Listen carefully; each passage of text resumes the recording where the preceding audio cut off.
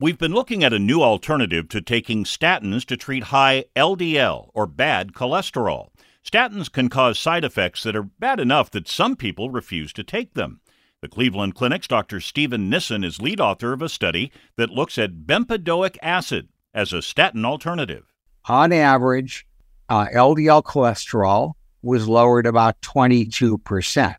Now, statins lower LDL cholesterol by somewhat more than the 22%. Statins can lower cholesterol by as much as 40 or 50%. Yes, 40 or 50%, but that's at the highest doses that can often cause very uncomfortable muscle pain and other side effects. That is when some people stop taking statins altogether. So the 22% reduction from bempedoic acid when compared to 0% for those who refuse to take statins looks pretty good. I'm Steve Scott, WCBS 880 News.